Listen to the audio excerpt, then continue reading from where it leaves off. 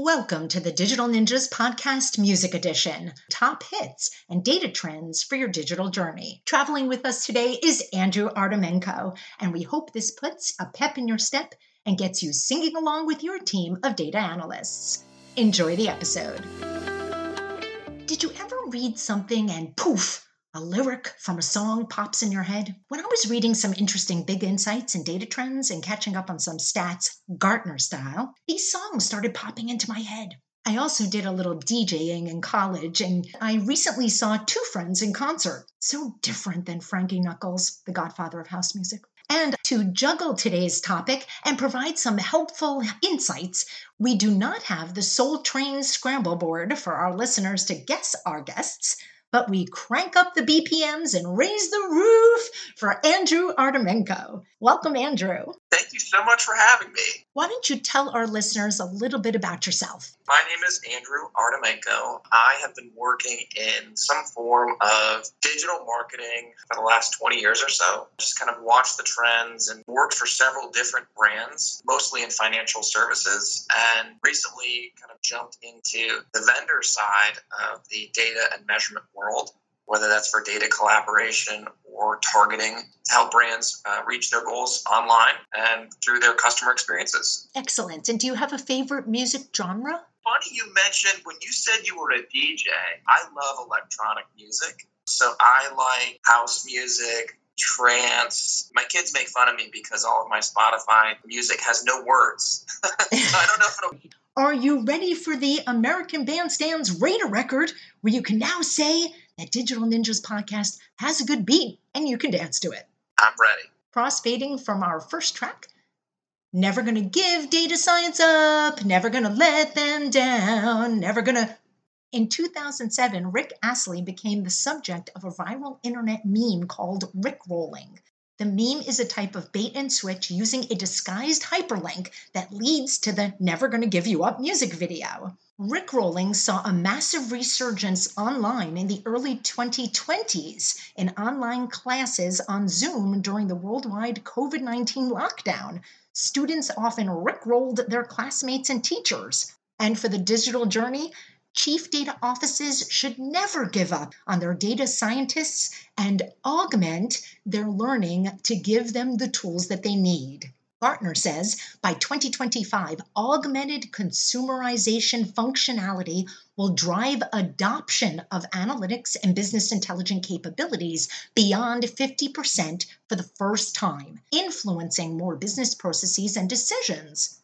So, Andrew, will data analysts be stepping up to the mic and possibly moving from capturing today's, let's say, KPIs, key performance indicators, and investigating more data sources, doing more with augmented analytics? What do you think? That's a really good question.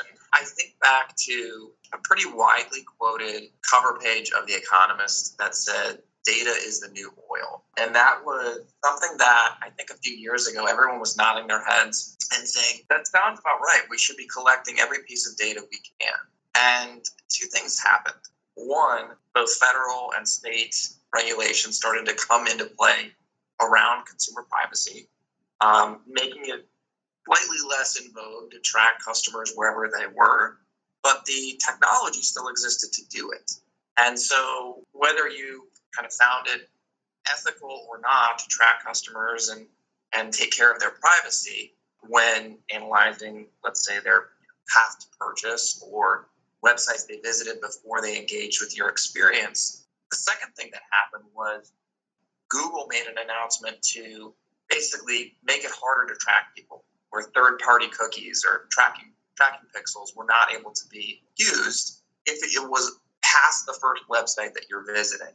Apple made some changes as well to allowing software companies to track people on iPhones. So kind of the 1-2 punch was it's not good to track customers in a way that goes beyond their consent. And it's just getting harder and harder to see customers where they are. So we're seeing a switch from a really opportunistic, let's hoard as much data as we can to create this really rich 360-degree view of the customer to, hang on a second, we may not be able to do this for legal reasons.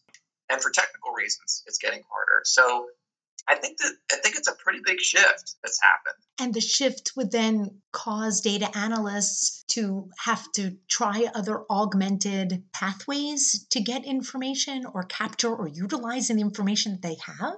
I think the net effect right now is like the so what, right? So what can I still see? If I'm a marketing analyst, what is okay for me to observe and take action on? And that's not new, right? So restrictions on what you can do with consumer data, especially in industries that are highly regulated, like financial services, that's always been the case, right? You can't use certain variables when you make, for example, a targeted offer for credit. I think what we're seeing now is even outside the historically highly regulated industries, analysts have to be very careful what data they're sifting through. A specific example would be being able to track a user across 5 or 6 different websites using a third-party tracking pixel is something that's probably going away. And that's a huge shift because you used to be able to see all kinds of things that consumers are doing up until, what they had for breakfast. And now that view is getting dimmer, that's going to change the analysis that is going to be able to be performed. And as far as where folks might be looking for data, is that where the secondary market or third-party data comes in? Like there's now going to be specialized vendors that have information and will monetize it? I think that if you follow industry trade publications or if you read things like, one I really like is Ad Exchanger. It's pretty neutral and good variety of topics. There's a lot of things that are say, cookies are going away. Cookies are dead. This is dead. And what I'm hearing from customers like, okay, well, what's alive? what gets to keep going? What can we still do? And I think thematically being customer centric with first party data that's been provided to you by the customer, and that could be things like email, my phone number, things that I have given permission to you to contact me for better servicing or preferred offers, that's all okay. Going out to a third party and saying, what else can I know about this person? Could it be cultural things? And there's kind of a gradient here. The further out you go to ask or to build or augment a customer profile away from what they initially consented and provided to you is going to become kind of off limits. I think that some of those things were hard to prove. I'm going to sell you a premium list of people who intend to get a checking account. Okay, right? Well, what if someone who looks like they intend to get a checking account, right? And are they eligible? Do they have the real world finances to appropriately apply for this product? So I think it is a kind of an attractive hazard. I don't want to say fool's gold, but clients are always looking for an edge and a competitive edge, and it kind of leads them further beyond, okay, well, I heard this from the customer, but can I add this other layer? And I think those layers are going to have to be inspected a little bit more deeply on where did you get this and can I add it to this profile? It's interesting. It seems like the new path is authenticity with your customer. Just on the heels of AI and ChatGPT replacing responses, including tone and conversational aspects. The true first-party data are those that your authentic customer relationship provides. I think it would be easy to assign virtue to a brand that says, I'm only going to look at data that my customers have provided to me. And there's kind of a tilting of the scale on some companies are just innately better at getting data from customers. So one example, one of the first times I ever heard the term zero-party data. Zero-party data means only the data that has explicitly been, handed to you on a postcard from that customer. Nothing else is allowed to be included. So a company that I first heard was doing that was Nike. I'm a huge fan. I dress my kids in Nike. I like their clothes. It's high quality. I don't want to say they're lucky. They've built a wonderful brand, but I want to have a relationship with Nike. It pays me in not just in kind of financial benefits, but I like that Nike knows me and can make really good recommendations on the next cool pair of shoes. Companies like Papa John's, Coca-Cola, Chipotle, cool brands, right? But I don't care if they know me, and I'm not rushing to update my data and customer profile with them.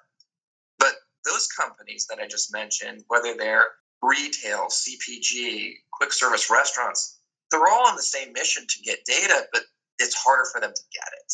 And just the point that I'm making there is it's easy to say, well, Nike is just better marketers and better with data. I think that the deeper theme here is there are some brands and some industries that are just going to be much faster along this path because they have that relationship. And it may not necessarily mean they're more authentic. They're just in an industry where there's a value exchange of data that comes more easily or naturally to them. Interesting. All right, let's hard swap this to the next track. It's raining data.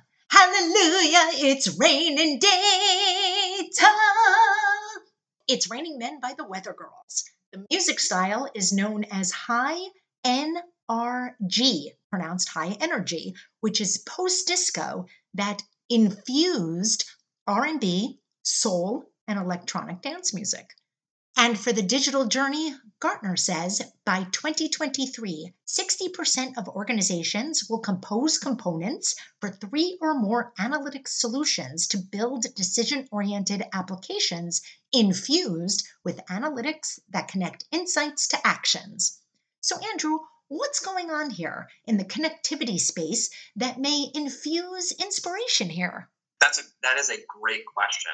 And where I'm most recently focused in my kind of day-to-day job is how do marketers take a look at the landscape of applications, platforms, publishers, all the places where their customers are. Think of it as the digital street corner. And what's being massively disrupted is not only the street corners where people hang out, right? Because it could be Facebook, it could be TikTok, Snap, Twitter. But marketers know that not only do they have to have a good idea of are my customers in those places, but how do I reach them?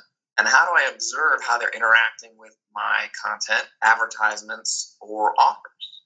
And there is this kind of plumbing underneath the internet that runs on a lot of legacy technology. So you'd mentioned 60% of organizations are going to have 3 or more analytics solutions.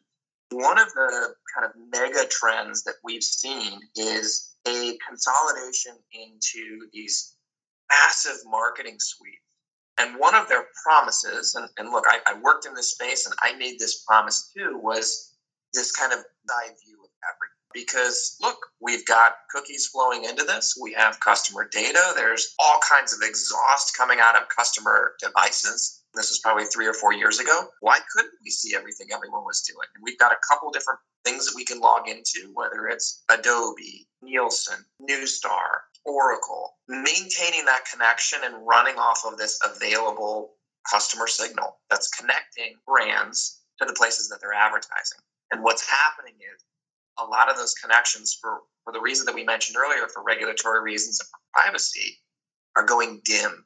They're going dark. And so what brands are doing to maintain that customer connection is they're exploring direct relationships with the largest publishers like Disney or NBC or LinkedIn, which is owned by Microsoft, and they're sharing their data. I'm a big customer. I'm a big restaurant, bank, retail store, and they will match data with those publishers, their own CRM with those large publishers. And that's the way that they're maintaining a connection to their consumers and what they're doing, which is a really exciting space with regards to connectivity. I'm loving that. Called data clean rooms. That is one of the emerging privacy safe methods for connecting to consumer data. It's going to be hard to get marketers to consider a more focused view, even if it's more ethical and what we'd kind of call more future-proof because it's not running on cookies. But there's a catch. The catch is that each of these safe kind of analytic environments are one-to-one with publishers. So notice I didn't say, and then you can track people from website to website.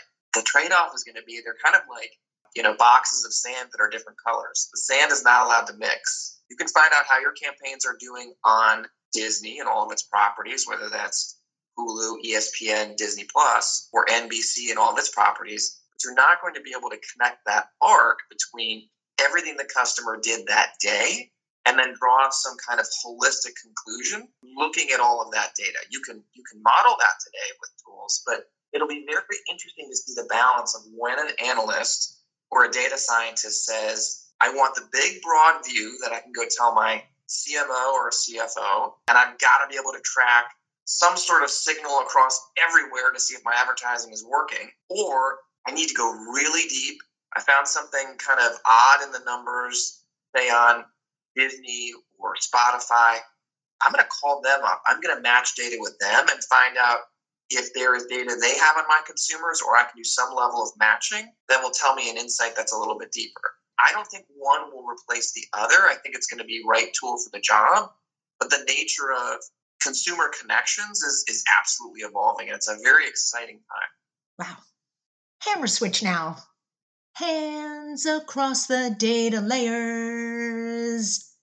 The song Hands Across America included the band Toto, and on May 25th, 1986 at 3 p.m. U.S. Eastern, the song was played simultaneously across hundreds of radio stations.